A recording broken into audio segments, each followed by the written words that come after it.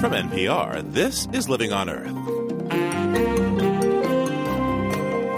I'm Steve Curwood. Thousands of years ago, when the Ice Age ended, people settled along the northwestern coast of what we now call Alaska and made their living off the land. That's that one. Even today, native Alaskans live off local wildlife, but due to the rapid effects of global warming, all that is changing, and now they are being forced off their previously frozen landscape. Like right now, it's October 9. 15 years ago, it was frozen this time of the year, Right now, we're boating. To tell you the truth, it's just scary. There's no words for it, It's just scary. It's Alaska's changing climate and its environmental refugees. Also, an unwelcome winter guest visits the chicken coop. All that and more this week on Living on Earth. Stick around. Support for Living on Earth comes from the National Science Foundation and Stonyfield Farm.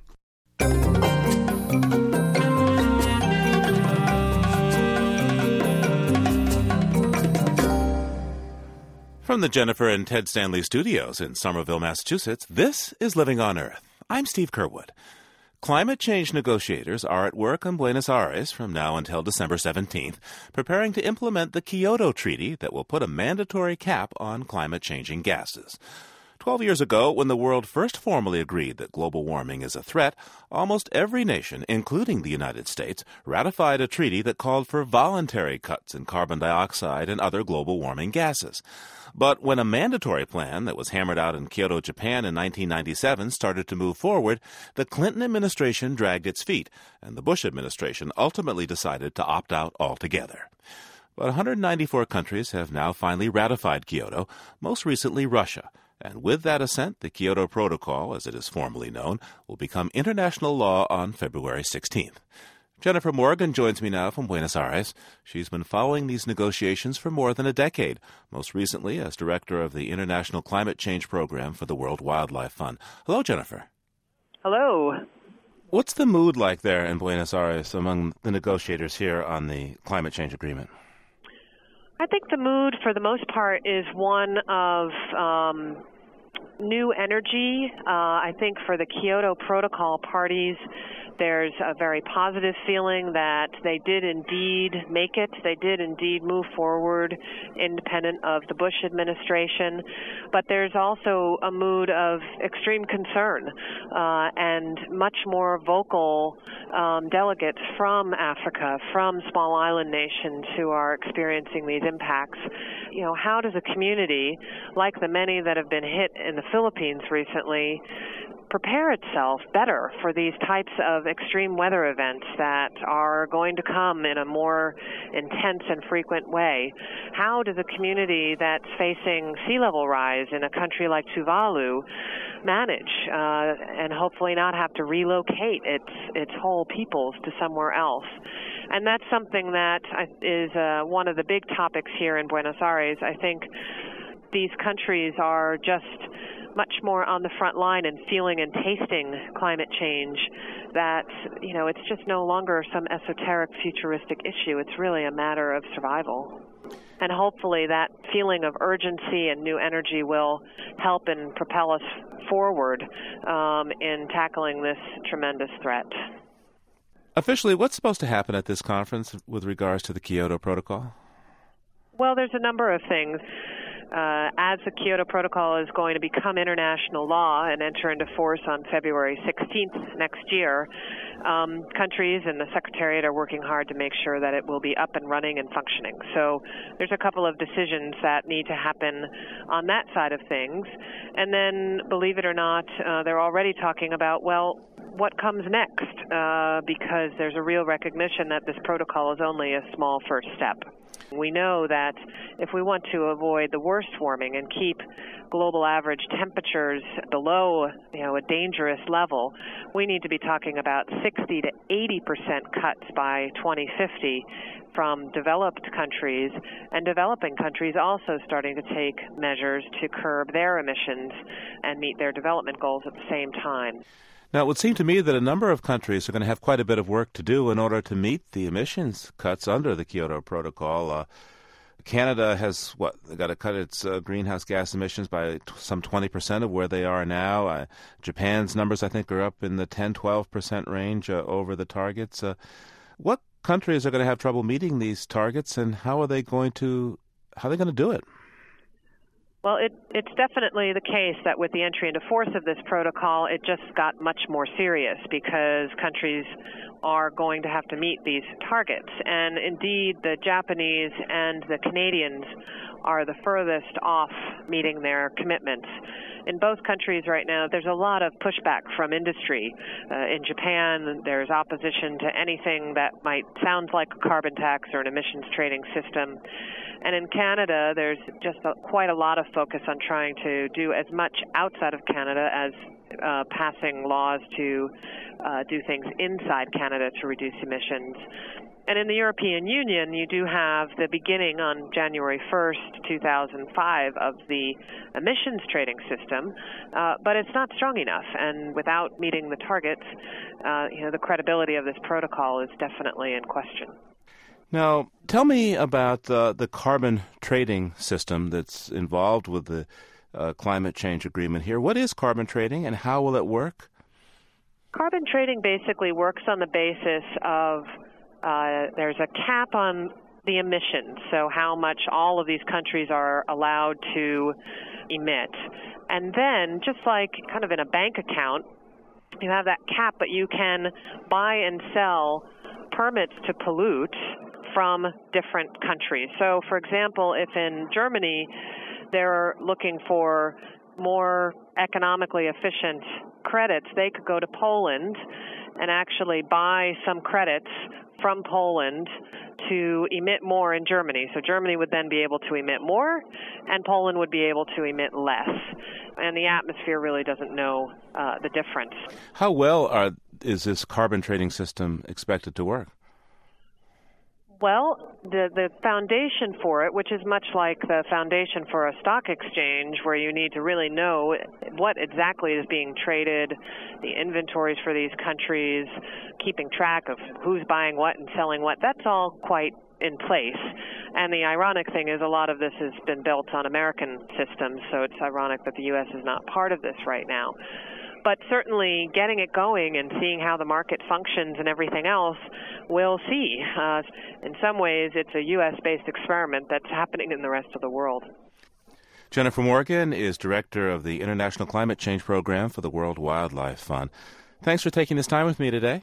Thanks for the chance to do it. While the United States is conspicuously absent from the newly ratified Kyoto Protocol, there have been some interesting developments here in the U.S. in recent days. Several influential groups and politicians are pushing for a national energy policy tied to some sort of action on climate change. Former President Bill Clinton focused on this very topic at a recent symposium. Okay, so Kyoto wasn't perfect. I've heard all that belly aching and whining. It was all true. It's also true that we got 5% of the world's people and we emit 25% of the greenhouse gases. It's time to stop worrying about when, if ever, the current administration will change its mind about climate change. We should continue to lobby for it. But the point I want to make is the most important thing you can do is something, anything. But given the political climate in the nation's capital, what is likely to be done? Living on Earth's Washington correspondent Jeff Young joins us now to talk about that. Jeff, hello. Hi, Steve. Now, Jeff, President Bush begins his second term shortly, and he doesn't want any mandatory limits on greenhouse gases. And I don't think there are votes in the Congress for that either. In short, it doesn't look very good for those who want some federal action on climate change. So what do they do now? Well, that's one of the questions addressed in a major new report from the National Commission on Energy Policy. This is a bipartisan group funded by the Hewlett Foundation. Its report is called Ending the Energy Stalemate. It covers pretty much all things energy, oil security, alternative fuels, nuclear power, and probably most significantly, climate change. And this commission had some heavy hitters from industry, science, conservation, labor groups, all working for close to 3 years to get some sort of consensus on a comprehensive energy policy that would put a cap on carbon emissions but still be acceptable to all those very diverse parties. The head of the Environmental Protection Agency under the last President Bush, William Riley, was one of the commission's co-chairs. We wish to raise the priority for climate without risking the economy. I believe that our diverse commissioners have charted a prudent course through a passionate time. So what is that prudent course? Well, this is a very modest proposal for a cap-and-trade system for CO2 that, of course, limits the total carbon emissions but allows companies to buy and sell permits for each ton of carbon dioxide they emit. The emissions reductions targets here are far below those under Kyoto or even the targets in the climate stewardship bill that Senators McCain and Lieberman proposed. This is very much geared to cutting the costs of cutting the carbon so as to get industry on board to make that first step toward a mandatory cap, even if it's a little baby step. Now, Jeff, tell me, how would this happen? Well, industry's main concern has been that capping carbon could cause energy costs to shoot up to who knows what. Well, this proposal seeks to avoid that with a kind of safety valve. If the price of carbon permits hits a certain number, in this case it's $7 a ton, then companies can buy more permits at that price, and that's as high as it goes. So this sets an absolute cap on the price as well as on the carbon. And what kind of reception is this getting?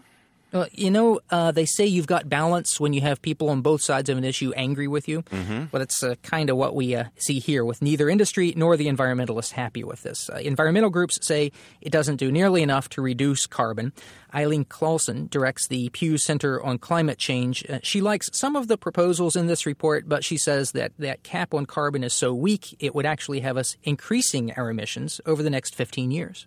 Their climate policy is essentially an emissions growth policy all the way out till 2020. I mean, I think you probably know that the president's policy has us growing our emissions till 2012.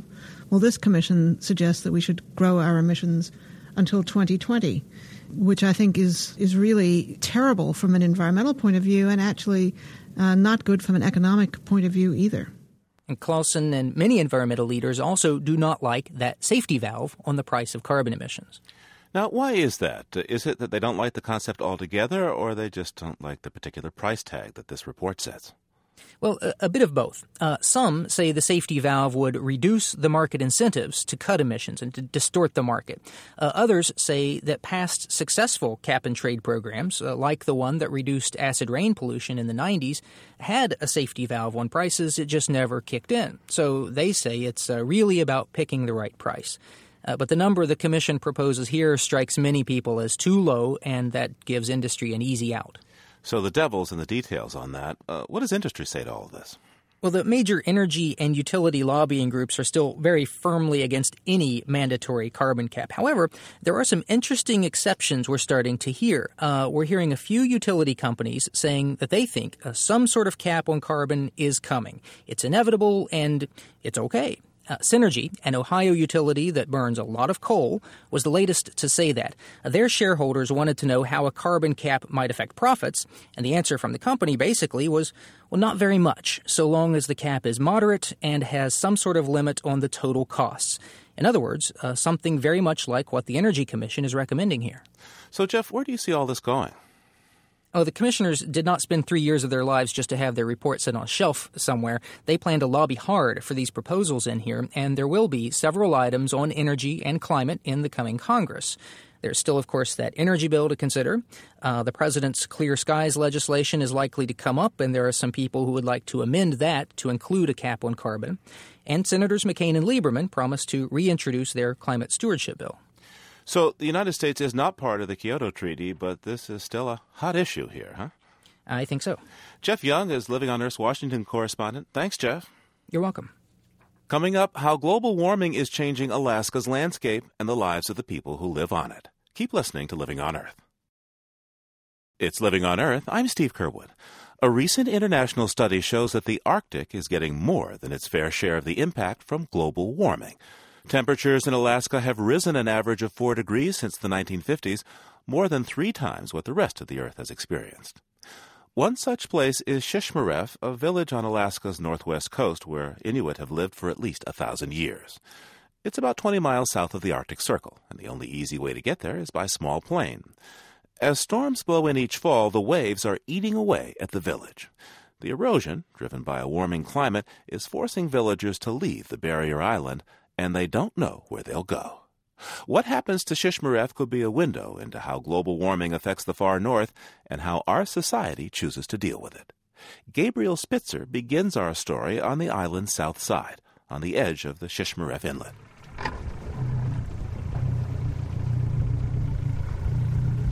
Tony Wewana is loading up his boat, a rickety plywood tub powered by a potent 115 horsepower outboard motor. We got about 18 miles to go, but we got to cross the bay first. But I got to go this way and then I'll shoot back up that way. Tony's heading across the inlet with his wife Fanny and 8-year-old son Clarence, on the hunt for something to eat. I'm hoping we'll see a caribou today. He picks his way across the shallow inlet, using a route honed by scores of generations through the channels and underwater obstacles. He skirts sandbars that lurk just a foot or two below the surface. Clarence is the first to spot the antenna of a sunken boat poking out of the waves. On the other side, Tony pilots his boat up a small river to his hunting camp, near several of the sites Shishmaref is considering for a new village. Inside his cabin, Tony marvels at being out on the water today at all. Near the Arctic Circle, everything freezes solid in the fall and stays that way for as long as 6 months. But now the late freeze-up has become almost routine. Tony has bright eyes and often finishes sentences with a sly, "Hi, jokes." But his face darkens a little as he talks about it. It reminds him of old stories from the elders. They used to tell us that our seasons are going to change, the climate's going to change, and the weather patterns are going to change.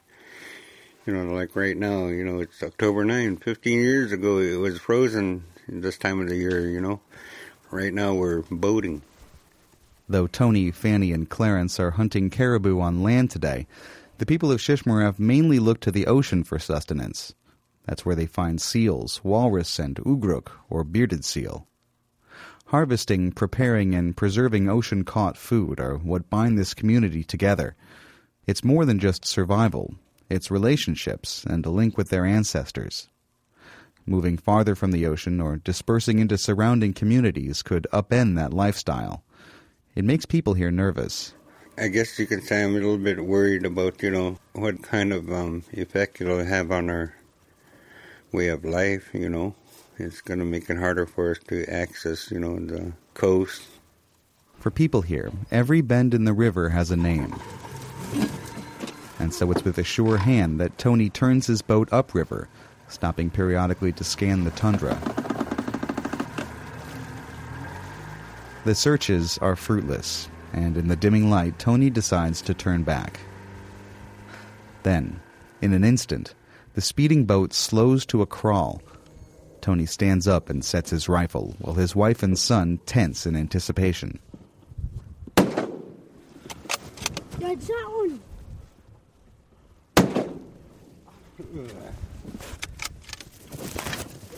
Clarence leaps ashore to investigate his father's kill. Perhaps 75 yards away, a gray form lies sprawled on the lichens. Caribou! Caribou! Clarence sprints across the tundra, his red Harley-Davidson cap flopping in the wind. Tony wastes no time. He sinks to his knees and begins to skin the caribou. Okay, Ma, are you trying to take the skin or what? Yeah. No, I'm just holding the skin for your dad. Okay, Dad, you gonna take out the stomach? Yep. Thanks for reminding me. Oh, just that one?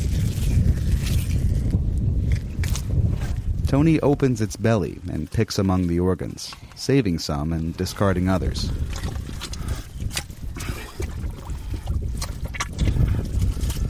Shishmaref people know exactly where and when to harvest the animals and plants that feed them, and how much can be taken each year. They drag the animal to the boat and head back to the village that's slowly flaking off into the ocean.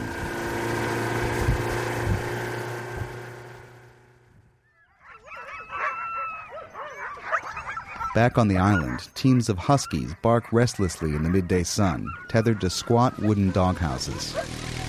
Teenagers speed by in ATVs over dunes covered in yellowing beach grass.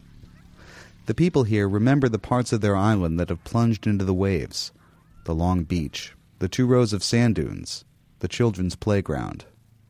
Shishmaref has already lost 1 home, and 18 more have been moved away from the bluffs.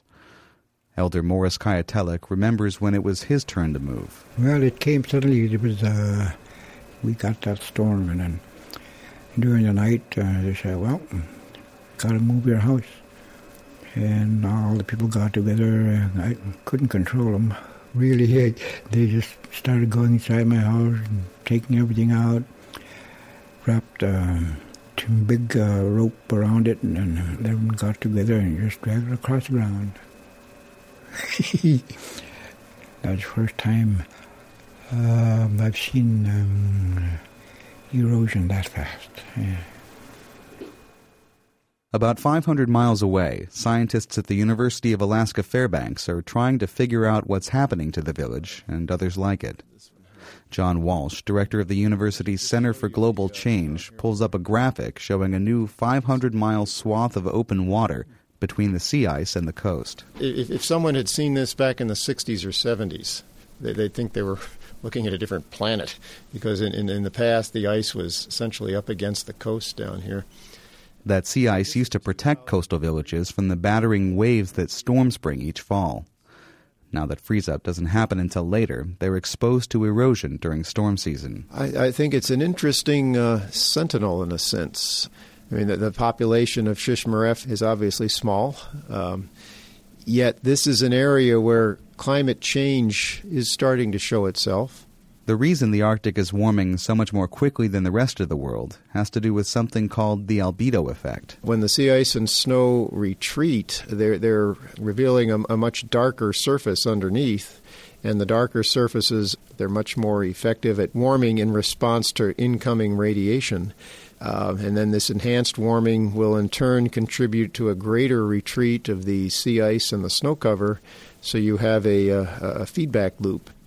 Arctic warming triggers other feedbacks as well, like melting permafrost. The permanently frozen ground stores huge quantities of carbon and trace greenhouse gases. As it thaws, the carbon is released into the atmosphere and amplifies the warming. Ecology professor Terry Chapin. Most of the effects on Arctic warming originate from activities that occur outside the Arctic. So it's people burning fossil fuels, changing patterns of land use. And the biggest disconnect is that the impacts that are occurring in the Arctic are not widely appreciated by people that don't live here. I didn't realize it collapsed this far. You can see along here the permafrost eroded, so all of this ground just collapsed, see? Tony Wewana is taking a look at what's changed since the last time he toured Shishmaref's coast. In front of the bluffs sit crumbled piles of sand. Further out into the shallows, the remnants of several failed seawalls are decaying. Shishmaref is made entirely of fine sand and permafrost. As the waves erode the bluffs, the permafrost emerges, melts, and collapses the cliffs above it. Whole sections of beachfront here can fail catastrophically. The National Guard Armory, that's out by the airport, the two buildings. One was here and one was here right where we're standing. On his way home, Tony runs into his cousin Clifford, who's hammering a new unok, or seal hook.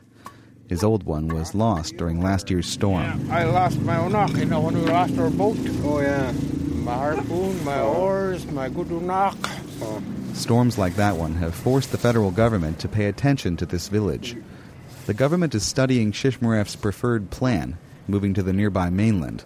But it's also looking into another plan, one that would be a far bigger change, moving the villagers into a town. Tony and Clifford's conversation turns to a recent newspaper article. Hey, you see that last known nugget? Oh. And here, there's discussions about moving us to no more Cotsville. Uh-huh. And look, they're already even talking about their non-shareholders not using the land that live in no more Cotsville. Huh. How are they going to treat us? If we have to co-locate to another community, we won't get no choice, nothing. Yeah. We won't have any choices. In Shishmaref, the so-called co-location or city option is usually greeted with horror. They say that instead of being close to the seals and walrus, in town it would be alcohol and drugs within easy reach. They fear it would push an already endangered culture over the brink.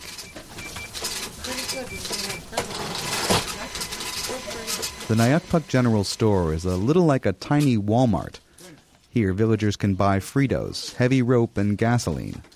A gallon of milk costs about $14. There's no plumbing or running water in Shishmaref, so people buy bottled water at the store, as well as 10-gallon buckets for going to the bathroom. Behind the counter stands owner Percy Nyakpuk. He says throughout history, Eskimos in this area have guarded their tribal boundaries jealously. Being forced into town on someone else's land would amount to trespassing, so he couldn't move to Nomer Kotzebue. It isn't an option. No one will move. There may be some, but for the most part, I think people would prefer to stay here or would move back to their ancestral camps. You just don't think people will go along with it? No. No one will move. How about you? I'm not moving. Not to Nomer Kotzebue. I've seen them both. For one thing, there's not enough resource for the village and their own population. We're a subsistence group. And wherever we go, we're going to take our needs with us.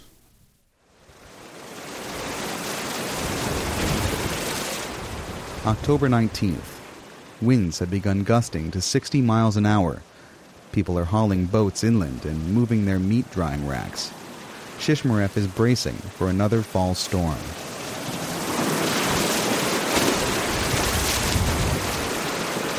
I watch the waves devour the beach and begin pounding the bluffs, cutting deep notches into the base.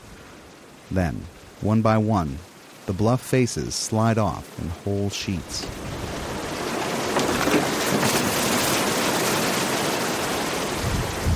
Eating it, you see that? Just throwing stuff. People with a job to do, like village police officer Dennis Davis, spring into action. You see that tank farm back there? Huh? You see that tank farm back here? It's starting to eat that away pretty good. Might have to ask your dad to put something down there or something. He's already trying to take care of the blue school. The blue school? That thing's real bad right now. Even that telephone pole fell down. After years of storms, people here know exactly what's in their power to change and what's beyond their reach. It's an ordeal so familiar, they're even able to find its humor. Last year was worse, huh? It was worse. Bigger. This is the sister. This year the winds are coming at an angle, while last year's storm was a direct hit. But that storm was later, just before Thanksgiving. We were lucky last year the ground was frozen in November. It's not frozen, it's soft. It's like taking powder and just throwing water on it right now. Everybody that's got a boat floating out there on the lagoon side, it has to be pulled in. It's a directive from the city and SES. Well, I wish, the people with all the money would be here when it's like this. They're always here when it's, real nice and calm, t-shirt weather. A building that houses 3 teachers and their families is in serious trouble. This morning it had a 15-foot wide backyard. Now it has none. By early afternoon, teacher Floyd Baldry and the other families are loading their belongings into a pickup truck. See, we're already right up to the corner of the house there, so I'd say we're destined to lose that building. Where are you going to sleep tonight, you think? I'm not sure. Probably across the street over there at our neighbors. They said I could stay with them. To tell you the truth, it's just scary. There's no words for it, It's just scary.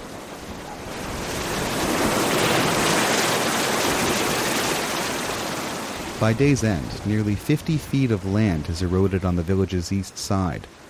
To the west, waves have taken an enormous bite out of the coast, 25 feet deep. Moving this village is more urgent than ever. But enormous hurdles remain before Shishmaref can relocate. Creating a new village, as people here prefer, could cost over $150 million. That's for fewer than 700 people. Moving them to Nome, as the government has suggested, would cost significantly less. Lucy Inowak, chair of Shishmaref's Erosion and Relocation Coalition, says she hopes the government will look at more than just dollar figures. I don't think you can put a price tag on saving people. And we're indigenous too, we're all Inupiaq and I think it's worth saving us, The huge price tag will force Americans to ask difficult questions about what our responsibility is to this remote Eskimo village. We just need a little help to find a more safer place to live. It's not our fault that the permafrost is melting or that there's global warming that's causing us to go farther away from our home in Shishmaref. But we'll survive with everybody's help. For Living on Earth, I'm Gabriel Spitzer in Shishmaref, Alaska.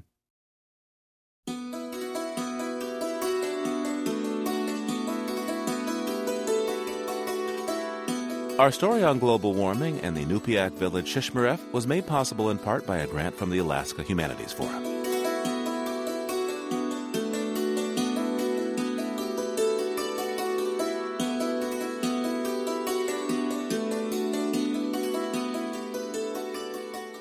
Just ahead, up close and personal with everyone's mother, Earth. First, this note on emerging science from Jennifer Chu. It may sound fishy, but scientists think vestiges of our days swimming in the Earth's primordial seas may linger in us to this day. Scientists at King's College in London say the human parathyroid gland, which regulates calcium levels in the body, may be a throwback to the gills of fish that eventually evolved into the first land-living animals. Like the parathyroid gland, the gills of fish, both modern and prehistoric, regulate calcium, which is essential to the body's ability to move muscles and trigger nerve cells. Both gills and parathyroid glands are located in the neck, and both develop from the same type of embryonic tissue. What's more, humans and fish share a similar gene that's needed for the parathyroid glands and gills to develop correctly. As an organ of the endocrine system, the gland could have developed anywhere in the body. But researchers say their findings help answer the question of why the parathyroid gland is located in the necks of humans and other land animals. The findings appear in the current edition of the Proceedings of the National Academy of Sciences. That's this week's Note on Emerging Science. I'm Jennifer Chu.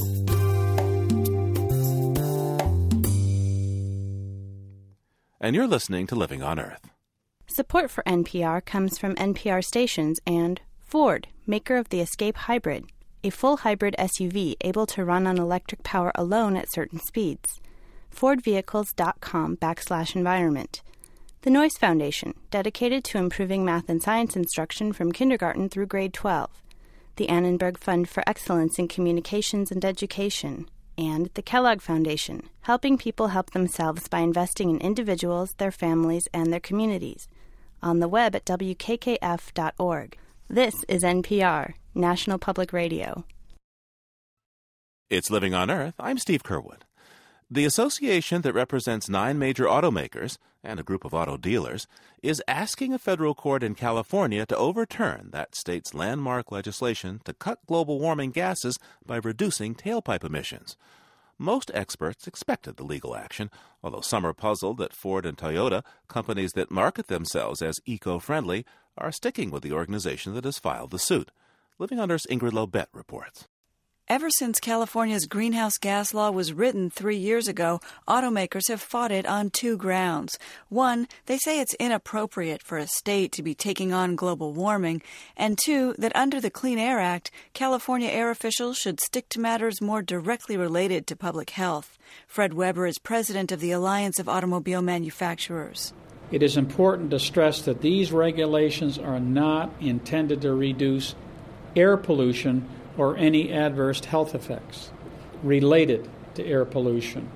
Controlling greenhouse gas emissions is an energy-related issue, and it's being debated internationally and can be effectively addressed only, in our opinion, on a global basis. The automakers say California is exceeding its authority, but attorney David Doniger of the Natural Resources Defense Council, which will be joining the lawsuit on California's behalf, says the state is within its rights. This is all about air pollution. The car companies want you to think this is all about fuel economy, but it's not. It's about putting clean technology, better engines, better transmissions, other components on cars in order to reduce their emissions of pollutants. And California has the power to do that. The outcome of this court challenge would loom large even if it were only about cars. 10% of all new car purchases are made in California. But a coalition of businesses and regulators is also watching. Air officials from the Northeast, water authorities from California, health workers, ski businesses, and electronics firms who all believe it's time to address climate change, even if it has to start at the state level. Coralie Cooper is with NESCOM, a group of air quality experts from 8 northeastern states interested in adopting California's new rules. She says if California loses, eastern states lose too. The Northeast would not only lose substantial greenhouse gas reductions, but the Northeast states would then be required to rely on the federal government to address the greenhouse gas issue. And we have no indication that the government is willing to address this issue. The federal government could also weigh in on the side of the automakers and against the state, but NRDC Attorney David Doniger says the administration will have to weigh that option carefully. Does the Bush administration really want to take on Governor Schwarzenegger? Arguments in the case will be heard in a federal courtroom in Fresno, quite possibly before the same judge who struck down California's zero-emissions vehicle law 2 years ago.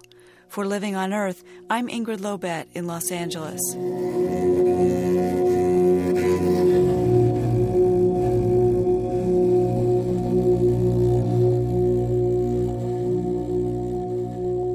When the first geologists took pickaxes and shovels to the earth science seemed an undecipherable code carved into the deep crags and canyons of mountains and valleys. The idea that the Earth's crust might consist of huge sheets of land pushing and sliding against each other was, well, just a notion, and in certain circles, a laughable one. Even the father of geology, James Hutton, said of the planet's history, quote, "We find no vestige of a beginning, no prospect of an end." Well, today geologists can confidently date the history of the Earth to 4.5 billion years, and the theory of plate tectonics is a hard science. It took many centuries to reach these conclusions, but as author Richard Fortey points out, it barely constitutes a blink in geologic time. Mr. Fortey is a senior paleontologist at the Natural History Museum in London, and he's written a book called Earth, An Intimate History. In it, he tells the stories of Earth's formation and of the people who devoted their lives to the study of it. Richard Fortey joins me now from the studios of the BBC in London. Hello, sir. Welcome to Living on Earth. Hello. Mr. Fortey, I have to say that I'm a bit envious of your job, because for this book, you and I believe your daughter decided to travel the world to see the actual evidence of the geologic change and how it's affected civilizations, and you got to visit all these cool places. Yeah, it was a lucky thing to be able to do, sometimes with my daughter, sometimes with the rest of my family. But, you know, there are places that are quite easy to visit, like Hawaii or the Grand Canyon. Others a little more esoteric, perhaps like the Deccan Traps in India and so on. But it's a wonderful thing to do. I needed to choose places that seemed to me to have the greatest connotations, both geological and for the human connections with the geology. Of course, the world is an infinite feast from which I could pick only a few items. But what I wanted to do for the intimate history was to take the items which would make the story hang together best. So the way the Earth was formed, what does that have to do with how we live today? You're right that geology can shape civilizations, culture even. Well, if you look back into history, the way the world has divided up into, say, linguistic groups, cultural groups, is ultimately under the control of geology. So, for example, think of the differences between the peoples north and south of the Himalayas. Mm-hmm. It's extremely hard for people to cross. Even the individual valleys within the Himalayas have cultural differences. Their history has been controlled to a large extent by those barriers. That's a great control, but even on a small scale, the way cities looked, you know, the kind of cities that could be built was controlled by the rocks that underlay it. For example, you could build tower blocks in New York because you had that nice, firm, metamorphic rock to drive your piles down into. And the particular building stones are what have given, well, let's say the majority of French cities and towns their own peculiar and interesting flavour. So geology controls the character of the world to a large extent. Let's talk about the Alps. We know, of course, the story of Hannibal coming across the Alps. Why does the geology of the Alps make, in fact, that excursion necessary? And what does it mean in terms of human and cultural history? Well, the Alps are really one of the places where mountains changed their meaning, their cultural meaning. Remember, if we go back to, say, the 16th century, mountains weren't places of awe and wonder as they are now. You know, people didn't go mountain walking for pleasure. They were horrific. They were something to be shuddered at and left alone. It was really, well, shall we say, the invention of the Romantic movement, of people like Goethe and so on, that turned mountains into places of wonderment. And in a purely practical way, it's when you could reach them via the early railways, for example, that they became accessible to the larger numbers of people. Now, of course, they're considered places of spiritual refreshment. Well, you have to go back to Emerson and people like that to understand where this kind of emotion about mountains began. They weren't always like that. The Alps, of course, are also a classic area, perhaps the classic area, for unscrambling the story of how mountains are put together and their origins. You have this great line in your book that describes the Alps, and it reads like this: "It is a place where nature has apparently relished stirring up the strata on such a scale such as to make wriggling rock conundra to torment the minds of scientists." To the untrained eye, what does such a scene like this look like, and why does it torment you scientists who look at it? Well, you have to imagine you're standing on the shores of Lake Lucerne or somewhere like that. You look through to the other side of the lake, and there you can see the strata folded back upon themselves, piled up, one lot of rock apparently piled over another. How did this happen? And it's taken, well, perhaps 150 years for geologists to work out how these mountains were put together. And you can see the gradual unravelling of the mountains as more and more observations were made, and eventually these were fitted together within the theoretical concept of plate tectonics. I don't suppose most would think of this today, but the science of geology, certainly a century ago, is a pretty controversial field, and one geologist even suffered a nervous collapse for his efforts at trying to present his material. Could you tell us about Charles Lapworth and his ultimate contribution to the field? Oh, well, Lapworth was a brilliant man who solved the problem of a structure in the northwest Highlands of Scotland called the Moyne Thrust. Lapworth realised, for very good evidence, because he was a marvellous field man, that the Moyne Thrust was a layer of where one enormous load of rocks was pushed bodily over another layer of rocks, older probably over younger. But many, many people disagreed with this. They wanted the rocks, as it were, to be piled up simply in the right order. And Lapworth suffered mentally tremendously as he fought out this controversy, to the extent that he used to dream or have nightmares about being crushed under what he called the Great Earth Engine.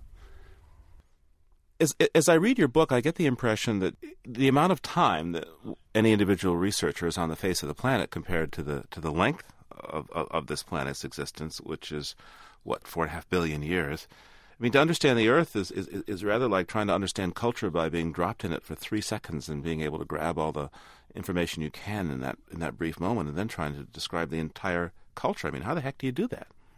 Well, partly right. I mean, geologists are historians of billions of years of time, and all you have to go on are what information is left behind in the rocks. So sometimes the further you go back in time, the more difficult it is to infer what exactly was going on. So you have to use smaller and smaller hints to try and construct the face of the world. Now, what's the most impressive geologic feature for you, personally? Well, that's a single feature is a difficult one to identify, of course. I have to say that I almost reluctantly was persuaded by my publisher to go down the Grand Canyon. Why reluctantly? Because when it's so well known, I thought this place is almost a kind of geological cliché. And of course, how wrong I was. I mean, when you're actually there, it is truly staggering. And to descend down into it, which takes, of course, as you know, even on muleback, a whole day, is to see laid out before you the most explicit vision of geological time. 2 billion years old, these rocks at the base. And you can see above them, you can see the comparatively younger rocks, which are, let's say, mere 500-600 million years old, laid horizontally and unaltered above them, as if they'd been laid down not so long ago. And yet these very, very deep rocks have been twisted, baked, and are themselves the remnant of one of these ancient geological cycles I was talking about, deep and distant past. So it gives you a respect, really, for the enormously complex and long process it's taken to put the world together. And if people could only get that feeling for how long the Earth has been here and how complicated it is and how it's been put together by cycle after cycle, maybe they would think more carefully about mucking around with it today and doing things that have never been done in geological history before. Richard Fortey is a senior paleontologist with the Natural History Museum in London. His new book is called Earth, An Intimate History. Richard, thanks for taking this time with me today. It's been my pleasure. Thank you.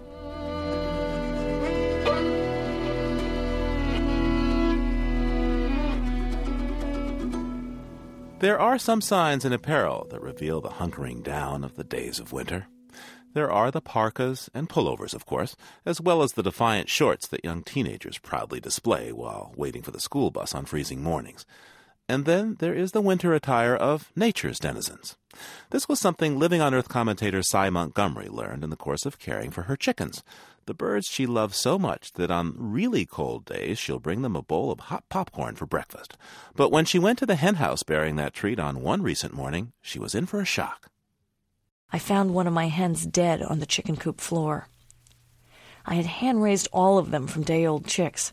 They'd lived in my office for 6 weeks, a baby bird or two sitting in my lap or napping in my sweater as I wrote. I loved them all. This death was not just upsetting. This was a crisis, because somebody had killed her, a killer who might come back. How had it gotten in?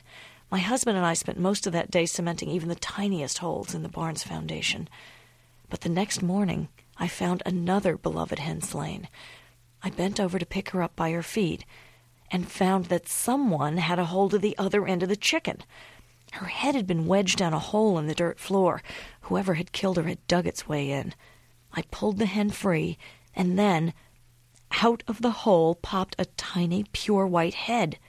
It stared at me with fearless black eyes. It was an ermine.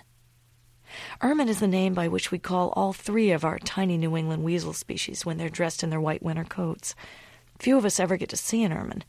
They're tiny, solitary animals, only a few inches long and exactly the color of snow. Without backing down, the ermine looked at me square in the eye for perhaps 30 seconds. I have never seen a gaze so fierce, so intense, so filled with the moment. The ermine had just killed someone I loved. Yet I could not have felt more amazed or more blessed if an angel had materialized in front of me. My sorrow vanished instantly. This thing was as fearless as God. Ermines stop at nothing to kill their prey. They snake down tunnels after rats, hunt beneath the snow for voles. Ermines will even leap into the air to catch birds as they take flight. A biologist once found an eagle with a weasel skull clamped to its skin. Even after death, the predator didn't let go. With their little hearts pounding 360 times a minute, ermines must eat 5 to 10 meals a day. They're fierce because they have to be. And their ferocity is a thing as pure and as beautiful as their snow-white coats. Holding the still warm body of my hen in my arms, I glimpsed for the first time the nature of pure forgiveness. When you can see the beauty and perfection of the enemy so starkly and clearly that its glory just floods your heart, then there's no room for blame. Later that day, I set Havahart traps all over the barn, baited with liver. 10 days later, I caught the ermine. I found her body limp in the no-kill trap. She had died overnight, exhausting her life trying to escape. My hens were safe, but my heart was heavy. I picked up the tiny, perfect, pure white body, kissed her fur, and wept.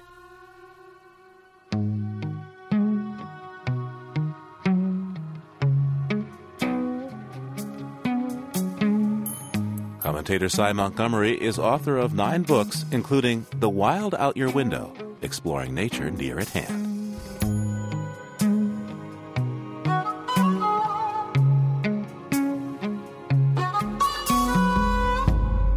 At Living on Earth, we want to hear about your close encounters with other creatures that inhabit this planet. We want to hear your stories, and we're inviting you to send them to us in a brief recording. Just visit livingonearth.org for complete directions. We'll tell you how to make a recording, which could be as simple as picking up the telephone. Maybe your experience tells of seeing ourselves from the view of a fellow mammal. Once the deer came to me, I won something, or I had him. The second I had that feeling of ownership, he looked me right in the eye, and that's when he bolted away. So, what's your story? A selection of stories and excerpts will be chosen for production and posted online and maybe broadcast. This is not a contest. There are no winners or losers.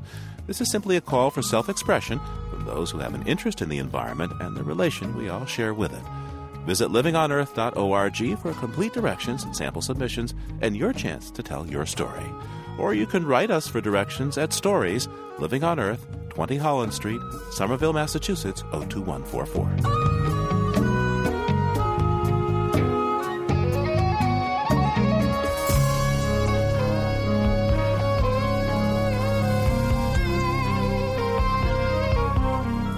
Living on Earth is produced by the World Media Foundation.